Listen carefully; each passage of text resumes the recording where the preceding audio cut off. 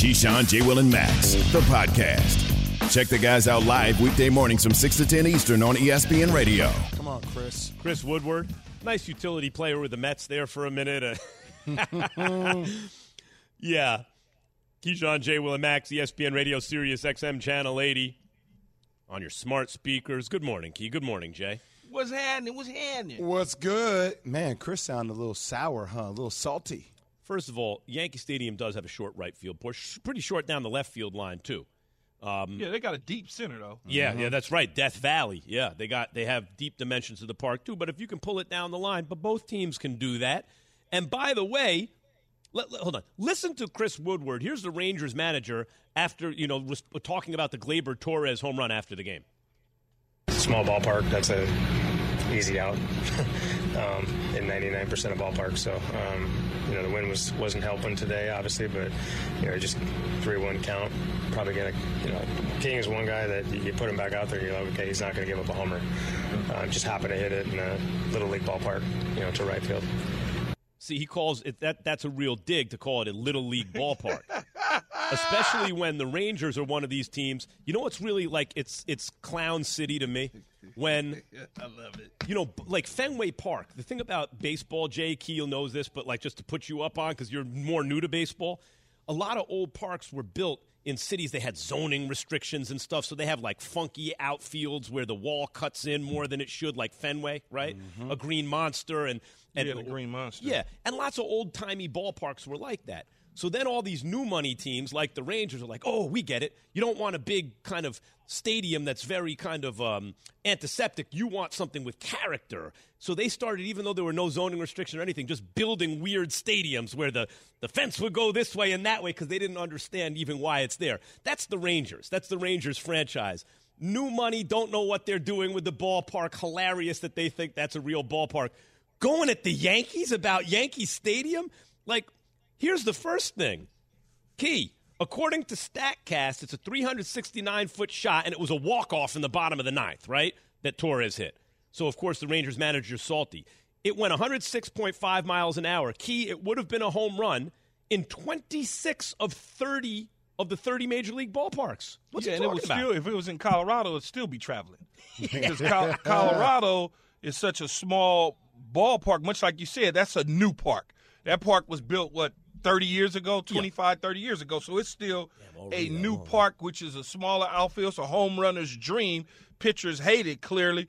But I don't know. Maybe it's just some beef with maybe there's beef with the Yankees that he feels like he needed to make those particular comments and say what he said. Maybe that's what it is, Max, to get the Yankee fans like yourself fired up. Oh, I think what he said was stupid, but I love it. Like it's like trash talking like we have in the NBA playoffs. Like I love when people feel a certain way or they want to slight you, and the fact that they say this, it only increases more attention around the sport and more attention around next time the Yankees play the Rangers. You're right about that. It's just what rankles me as a Yankees fan, and I'm sure a lot of Yankees fans are feeling this way. Who is the Rangers manager to call Yankee Stadium a Little League ball? See, when he calls it Little League, he's not just saying the dimensions are small. Yeah, he's very dismissive of some historical stadium, even though it's somewhat of a replica of the old one. Yeah. It's kind of being dismissive of the history that the Yankees have had in the things that they've done in Major League Baseball. That's what he's basically doing. Yeah, Babe Ruth and Mickey Mantle and Reggie Jackson, a whole bunch of dudes hit a lot of home runs in a Little League park, I guess. Meantime, the Rangers, new money, Clown Stadium, 11-15 right now, and Chris Woodward got calling the Yankees, calling Yankee Stadium a Little League ballpark. Guys, the biggest issue here, listen to Aaron Boone. This is my biggest issue. His math's wrong. 99% is impossible. There's only 30 parks. Right. So if it's 29 out of 30, it'd be 96%. Yeah, you're being corrected on math by a guy who went to USC. We learned on this show that shouldn't happen. You should not be corrected with your math by the guy who went to USC. The whole setup just to take a shot at Key. The whole setup just to take a shot at Key. All I would say is if Evan could get into USC, he would have ran down the turnpike and figured out how to get to L.A. If I had Ranger money, I might have gotten into USC. I can't with you guys. He knows the math, Evan. All he had to do was count to one, right? Am I right or wrong? Just count to one. You're wrong. One. No, that's a compliment. You went first in the draft. Oh, for crying out loud. All right, that's me having your back. Yes. Here's my other issue with Chris Woodward. In Game 2 of the doubleheader, Eli White hit a home run. Michael Kay said on the broadcast, guess Woodward would have liked that one. White's home run would have been out of only 2 MLB parks out of the 30. Yeah, he didn't have a problem with that one, though, nope. Right? That one was good. That one counted.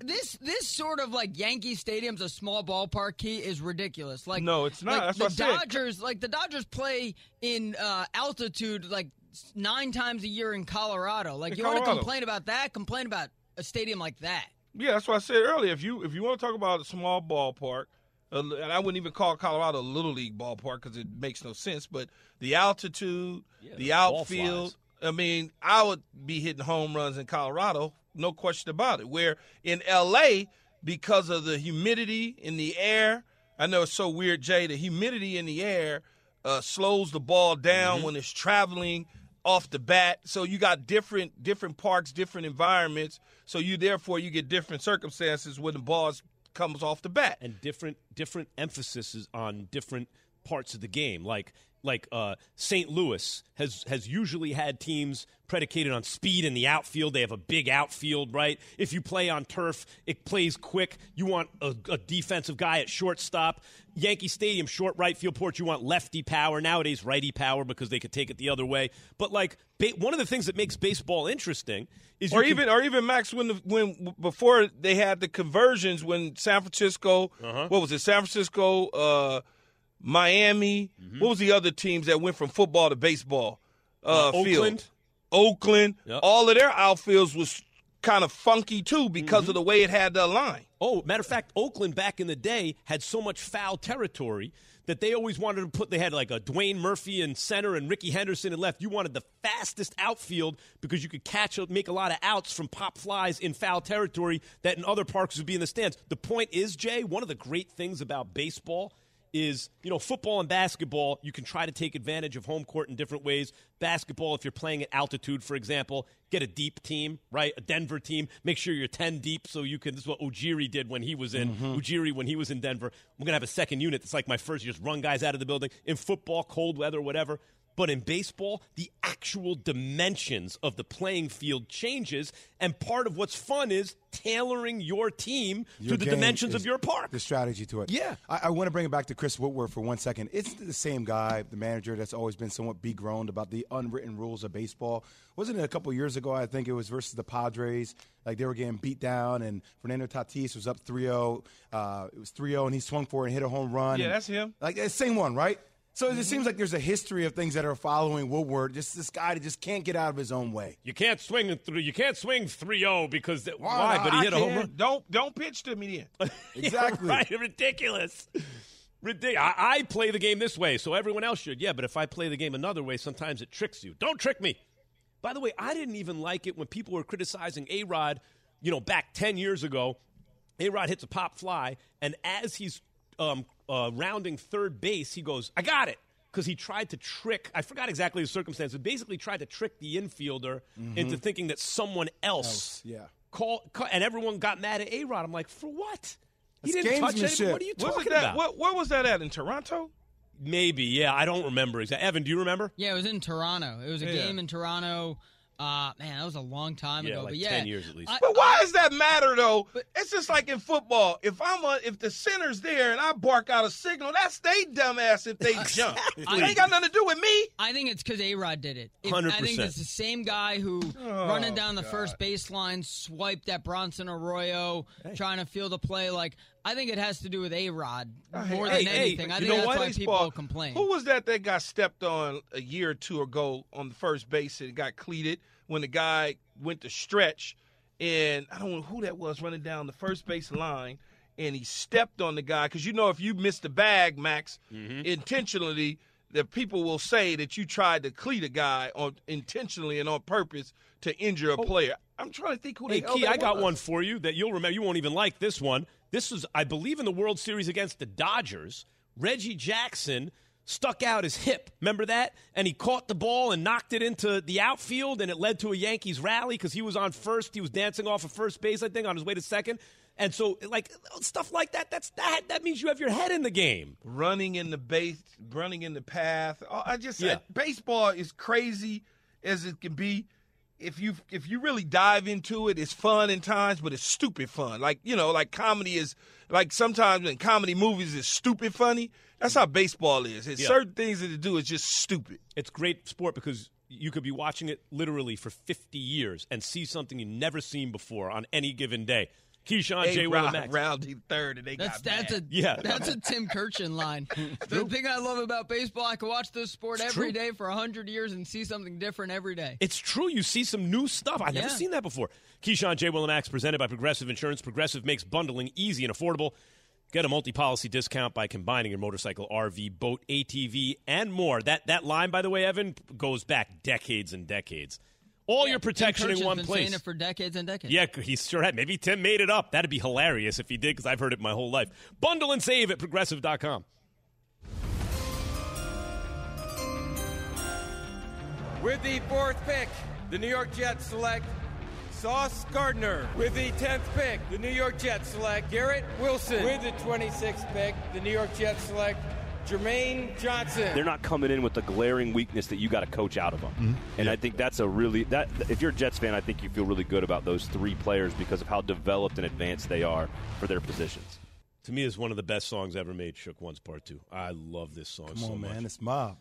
Keyshawn, J. Will and Max, ESPN Radio. Guys, Dan Orlovsky was on this very program just minutes ago and has always brought the Monday morning Dan. But you missed it, though. No, I didn't. I was being sarcastic. Dan Orlovsky, ESPN NFL analyst, on Zach Wilson earlier this morning. I think Zach Wilson's at the top of the list. Dude, the Jets in 3 years, they have 2 first-round draft picks on the offensive line that they selected themselves, another first-round pick in Laken Tomlinson that they signed over from free agency. They signed Uzama. They've got 2 first-round draft picks at wide receiver now and a second-round draft pick at wide receiver. This is a very good unit. I actually think there's a ton of pressure on Zach Wilson to go play well. What do you think, Key? Well, Dan is right. I said it, I don't know what it was, a couple weeks ago, right after the draft. I said that this team is a really good team.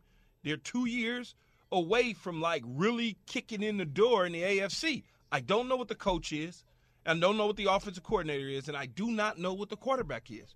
Okay, I understand Zach Wilson showed us a flash or two. He made a couple throws and made you go, wow, he threw across his body. I don't know what it is. I know that Joe Douglas has done a tremendous job at building around him with a bunch of young pieces, as Dan just said. So, you know, for him, he's got to do his part and get better from a year ago. Start where he finished. If he starts where he finishes and continues to keep growing and they help him from an offensive standpoint, calling plays and putting him in a position for success, and I think he might turn out to be something. We don't know, though. So, Key, we just don't know. The Jets have upgraded their offensive line with Tomlinson, right? They've added solid tight end duos as it relates to that in free agency. Garrett Wilson, Breece Hall in the draft. What do you need to see from Zach Wilson this upcoming year to let you know that he's going to be the best second-year quarterback? Don't commit those ill-advised turnovers that we saw. I don't even have the numbers in front of him, but it was an alarming rate in a short period of time. 11 interceptions, yeah. Yeah, but it was like 11 in like 2 games, so it was like alarming in how he was doing it. Maybe he was just doing it because it didn't matter. It was a rookie season. He wanted to get it out of his system. Whatever the case was, I don't want to see that, and I want to see continued growth. Stay healthy. Health is a key issue for me as well because that's what one of his problems was at BYU. He was often injured, and then what happened this year, he got injured. And I know the injury wasn't, one of those injuries where you look up and go, oh, this guy's always injured. It was a freak accident type play, but it still was an injury. And I think if they do that with Breece Hall, a strong offensive line, and a defense that's retooled, he can continue to grow. Don't push it and I know it's New York City, and I know they went out and drafted great players, but let's not all of a sudden think that the Jets belong in an AFC championship game next year. Now, think about what you're saying, though, Key. It's crazy that Zach Wilson only just has to hold it down. Like, even let's say he gets to his best 3 years from now, if he's just solid, the Jets should be pretty damn good. If he's just solid. So, like, actually, in a crazy way, there's enormous pressure because they don't need him to be amazing the way they're building this team. They're just going to need him to be solid and steady, right? If he's amazing, great. But, damn, if he can't get to that, that's not such a high bar. Then the Jets really missed.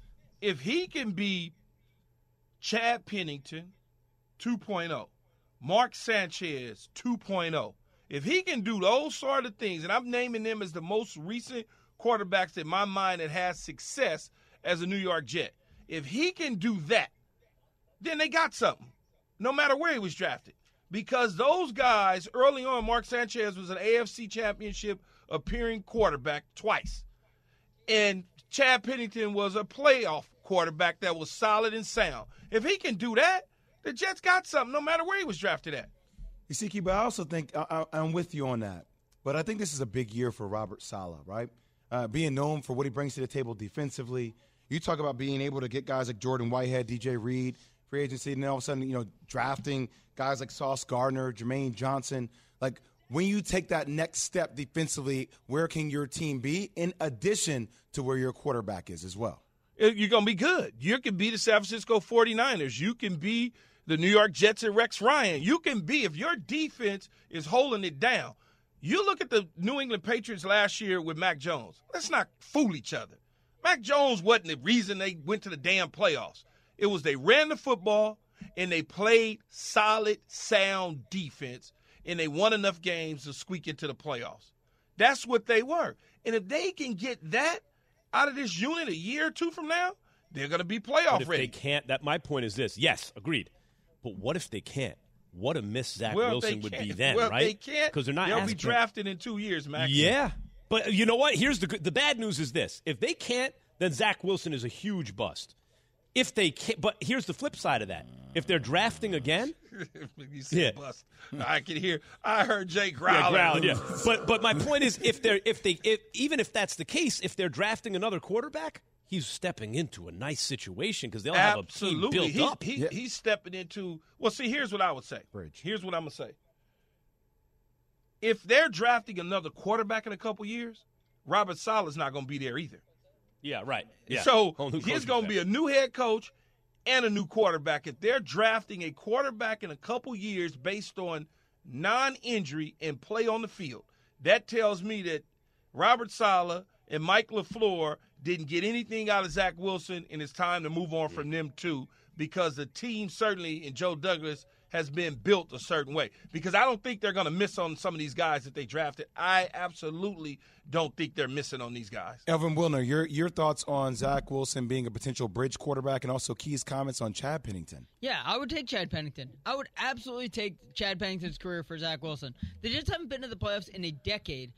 Chad Pennington went to the playoffs 3 times. Turn your phone off while we do the show. Chad Pennington went to the playoffs 3 times. Very important call I'm getting. I wonder. What's wrong with Chad Pennington? Exactly. Chad Pennington's the best Jets quarterback of my lifetime. If Chad Pennington, I would take Chad Pennington. If Chad Pennington had stayed healthy, if Chad Pennington had stayed healthy and had a stronger arm, he would have won multiple Super Bowls. He was a great quarterback, but without a strong arm. But he was a very, very good quarterback. No, he didn't. But what I'm saying, he had a water pistol. Yeah, but if now give him a strong arm, like think of everything he did, and now give him a strong arm. Of course, though, Max. That's not the point of the conversation. It's not the type of quarterback he is. It's the career. When I take Chad Pennington's career, I don't care about the arm. I'm looking at the results that Chad Pennington got. Absolutely. And if Zach Wilson does that for the Jets, I'll take that. I'll take 3 playoff appearances in like 5 years or whatever it was for Chad Pennington. Absolutely. And that's why I said Chad Pennington, no matter where Zach Wilson got drafted, early success of Mark Sanchez and Chad Pennington's career, if I'm Jet fans, early success of Mark Sanchez now. Yeah. Remember I said early.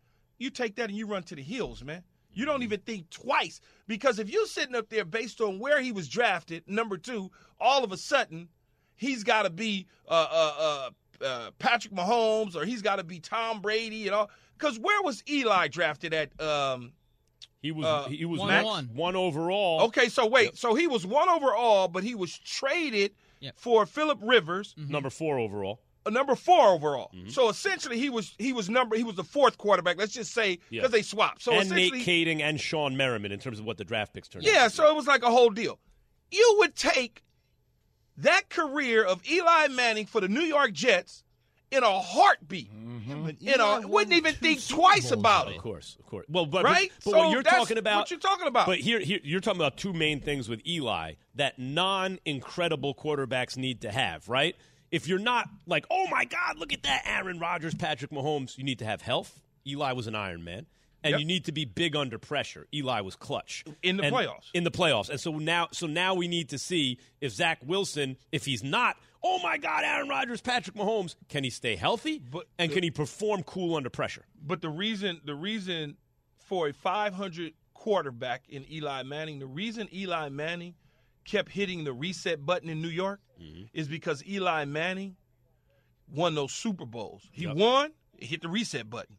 Right? And then all of a sudden you get a runway. How the hell are you going to get rid of a 2-time winning Super Bowl quarterback? You don't. And if they can get Zach Wilson to come close to that, you don't even think twice about it. Right. Keyshawn, J. Will, and Max, the podcast.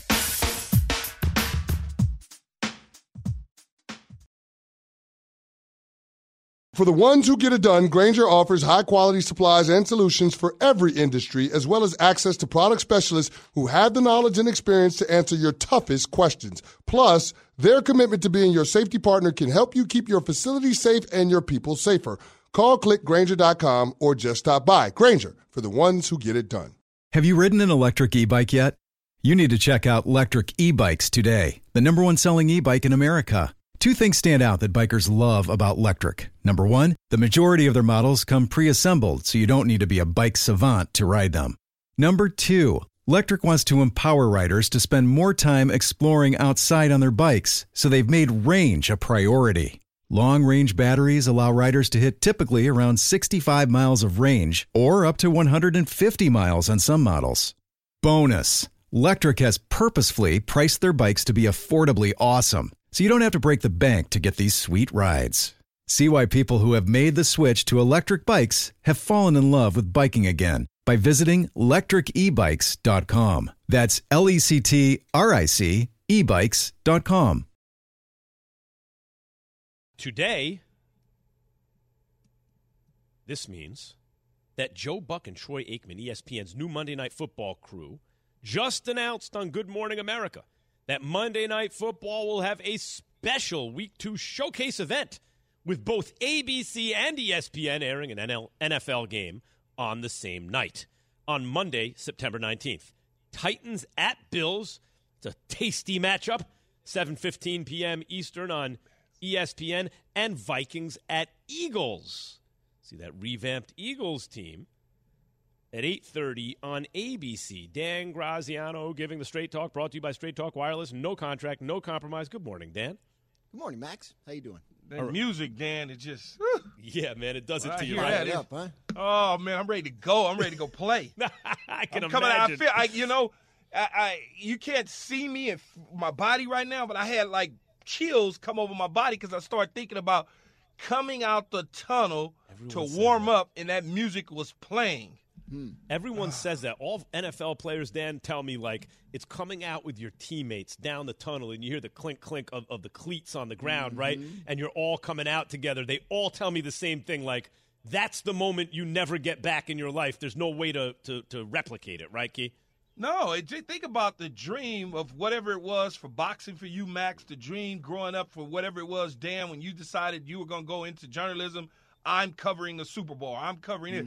Monday Night Football growing up, obviously Howard Cosell and the whole deal, but when you finally come out of college and you got that first Monday night game, and it's just they're out there pregame and walking around, man, it's just a different feel. Yeah, it's a totally different feeling. By the way, Dan hasn't said a word yet. It's the biggest TV show in America now because it's our last shared experience, right? It's not time shifted, nothing. The whole country stops and watches the same thing. Yeah, you're not gonna stream it later, no. Right? You got to know what's going on right now. Yeah, no, I mean it's exciting. It's still about 4 or 5 months away. Is that an overreaction or not an overreaction?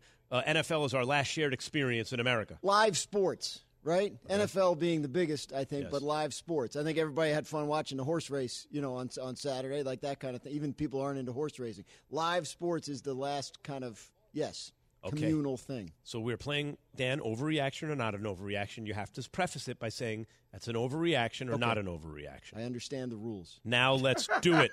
Titans. The Titans will miss the playoffs. This, of course, because the Eagles-Titans were announced as one of the two games. Is that an overreaction or not an overreaction? I think it's not an overreaction. I'm not saying they will, but it's certainly possible. I mean, the losses at the wide receiver position, Tannehill last week sounded annoyed about a few things. I don't want to underrate Mike Vrabel and his coaching staff. They've done an incredible job there, but with the Colts adding Matt Ryan, I do think it's possible you see some slippage from Tennessee. I said Titans-Eagles. It's Titans-Bills, and it's Eagles-Vikings. Titans-Bills. Go ahead, Key. Titans-Bills. I was going to help you with that one. But look, I think when you look at this, it's not an overreaction. Tennessee's missed some things when they got rid of A.J. Brown. Julio Jones is gone. Yes, Derrick Henry's in the lineup. But do we really know what that offense is going to be about? Yeah, I know they got Traylon Burton out of Arkansas, but he's still young, and we don't know what that is. And quite frankly, I'm not sold on Ryan Tannehill putting it on his shoulders, and I don't think the Tennessee Titans are either. Wow. How about that? Okay. This is, in that case, Ryan Tannehill's last season as quarterback. Dan, I'll start with you. Is that of the Titans quarterback? Is that overreaction or not an overreaction? They're going to dislike this segment a lot in Tennessee. I'm going to say not an overreaction. And look, I just look at the contract, right? He has 1 year left after this year. He signed through 2023. But the 23 salary is not guaranteed. They did draft a quarterback this year. As we know from his comments last week, if Malik Willis were to advance quickly, and if this season were to be a disappointment for the Titans and or Ryan Tannehill, entirely possible they could move on when it's done. That is not an overreaction at all. I would go on the record to say they are going to move on when this season is over because they probably won't make the playoffs, and if they make the playoffs, they're going to get bounced. They drafted Malik Willis. I don't know that Malik Willis is the answer at the quarterback spot, but if you remember, Dan, covering these things, they flirted with Tom Brady, Aaron Rodgers, and sniffed around Deshaun Watson. That's because they don't like the quarterback that they have. I mean, Dan, you said it. If the next season's not guaranteed money and they draft a quarterback, boy, you got a lot of mind-changing to do if you want to keep your job. Okay. Kirk Cousins, Justin Jefferson, listen to this one carefully, all right, is the best quarterback wideout combo in the NFC North. Overreaction or not an overreaction? Not an overreaction. Who else is it going to be? I mean, Rodgers doesn't have any receivers, and the rest of the division doesn't have quarterbacks, right? So Justin Fields, we don't know about yet, and Jared Goff is kind of marking time in Detroit for whoever comes next, and they don't have much at receiver. Yeah, not an overreaction. Jefferson's a stud, and Cousins is good. Yeah, Dan, that's a layup, right? But you can always go Thielen and Cousins. Yeah, that's true. Or I'll give you another one. Whoever Aaron Rodgers makes the best receiver on the Packers, right? Rodgers is going to have a favorite target, and that dude's going to play well because Rodgers is going to get him the ball, right? But we'll see. That guy might be a rookie, and we don't know how Rodgers is with rookie. Well, we do know how Rodgers is with rookies. And we also know good. Jefferson's a stud receiver. Okay. Eagles win the NFC East. Overreaction or not an overreaction, Dan Graziano? Not an overreaction. I think they're good enough to do it. I think Dallas still got a good team, but I don't, it's been 18 years since somebody won the NFC East 2 years in a row. That's not a coincidence. These teams are always very close. It's not an overreaction, Max and Dan. It's so weird. I went away for a few days, and I came back believing that the Eagles are probably better than the Dallas Cowboys. Yeah, man. But I had to let it marinate for a day or two. I had to let it sit. I couldn't just jump into it because everybody else was saying it. I had to let it sit for a little bit, and then I'm looking at it, and I said, man, they might be better than the Cowboys. You know the other thing about the Eagles real quick? Everyone's like, Jalen Hurts, is he the long-term answer, blah, blah, blah. I don't know if he'll be there for 10 years. I do think this, though. Jalen Hurts can create a lot of problems for the rest of the conference over the next couple of years, right? He's going to be a whole lot to handle with everything they got him, too. All right, A.J. Brown leads the league in receiving yards. Overreaction or not an overreaction, Dan? I'll say overreaction. I mean, A.J. Brown's certainly good enough to do that, but I think whoever leads the league in receiving yards is not going to be on the run-heaviest team in the entire league, which the Eagles were right up there in that category last year. Yeah, it's certainly an overreaction. It's not a pass-happy offense. They like to run the football. They're not going to put Jalen Hurts in a position to have to throw the ball 50 times a game. So it's an overreaction. How about Josh Allen wins the MVP? What about that one? Not an overreaction. I think he's in the odds are probably pretty short on him going into the season, and for good reason. He's a do-everything guy on one of the best teams in the league. The quarterbacks of those teams that we expect to be at the top have to be in the conversation. No question about it. It's not an overreaction. I wouldn't be shocked, surprised going into the final home run stretch of the season that Josh Allen is not at the top of the leaderboard in terms of MVP consideration. Josh Allen is a cyborg sent from the future to destroy Patrick Mahomes. And so far in all the movies, Patrick Mahomes wins in the end. But if they keep making sequels, you got to figure eventually the Terminator catches up. All right. Bills make the Super Bowl. Last one, Dan. Overreaction, not an overreaction. It's not an overreaction. I think they have the best roster on paper in the entire league. They've been right there the last couple of years. AFC Championship game 2 years ago. That incredible overtime loss to the Chiefs in the divisional round last year. They haven't been able to get over that Chiefs hump, cyborg or no cyborg. And by the way, the Bengals came up with a guy that actually did do it. Yeah, not an overreaction at all. They could win the Super Bowl, no question about it. They're right there, like Dan said. They're knocking on the door. I just want to know if Leslie Frazier, along with the head coach and Sean McDermott, can get out of their own way sometimes on the defensive side of the ball, putting their defense in bad situations in crucial games.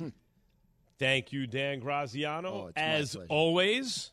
And I'll see you later, won't I? Yes, on This Just In. Oh, that's a terrific show. I've seen you on that show. Handsome guy, 2 to 3, we get it. The host, very handsome. Keyshawn, J. Will, and Max, presented by Progressive Insurance. Why Jay's not overreacting to James Harden's big night. Next, Keyshawn, J. Will, and Max on your smart speaker by saying play ESPN Radio. Keyshawn, J. Will, and Max, the podcast.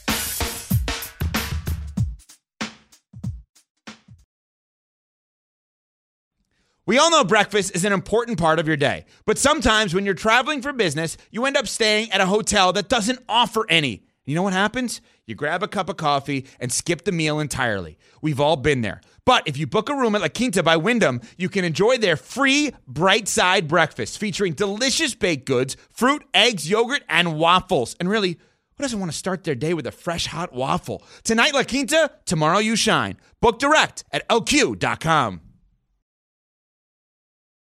Key? Yo. This is your favorite thing, germ spreading. Oh, God.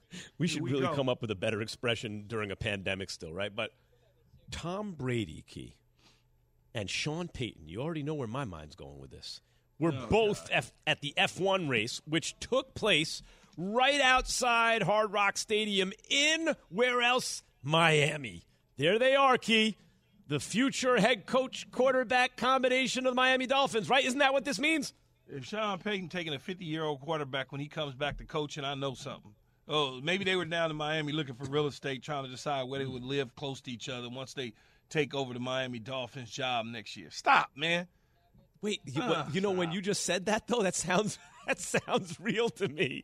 Like, let's go scope it out, and while we're there, we'll take in the F1 situation. Why not?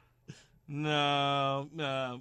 Why would you? If you Sean Payton, why would you want to go? And if you Tom Brady, why would you want to go in a division with Josh Allen and potentially Zach Wilson and Mac Jones and the New England Patriots in Miami that ain't really, I don't know what Miami has. They got a bunch of itty-bitty fast dudes.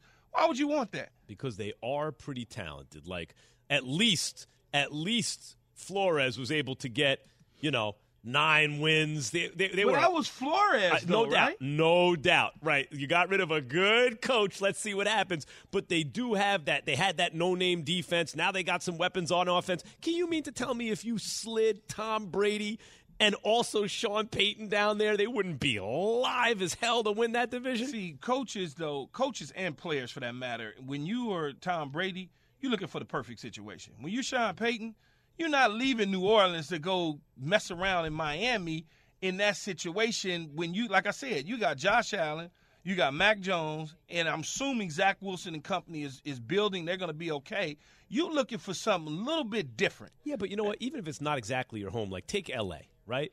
Let's say there was a way to live in L.A., and you look at it and you go, yeah, but it's not an ideal situation. It doesn't have to be ideal when the place is that sexy, right? There might be the lure of Miami and a piece of the team, and who else knows what else, right? Tom Brady's 50, man. Y'all act like Brady got 10 more years or something. I don't know.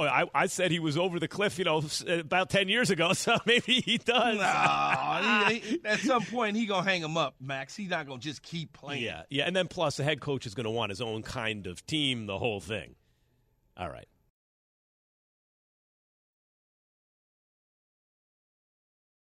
Hi, it's Mike Greenberg letting you know ESPN Bet is ready to take you through all the biggest sports moments this spring. The official sportsbook of ESPN has exclusive offers and markets from Scott Van Pelt, Stephen A. Smith, and me, plus many more. From the playoff intensity to finally getting out to the ballpark, there's no better time for sports fans. Sign up today. New users get a bet reset up to $1,000 in bonus bets if your first bet doesn't win.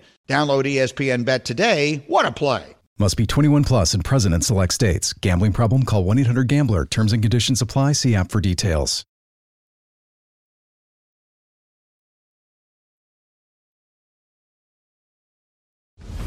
Making tough shots. He's been doing that his whole career, and that's why he's here. Back out to Oladipo guarding James. 3 to shoot. 3-point shot by Harden is good. Harden with a career game for the Sixers. You have to have a lot of different one-on-one scores on your team, and I think we have a few of those.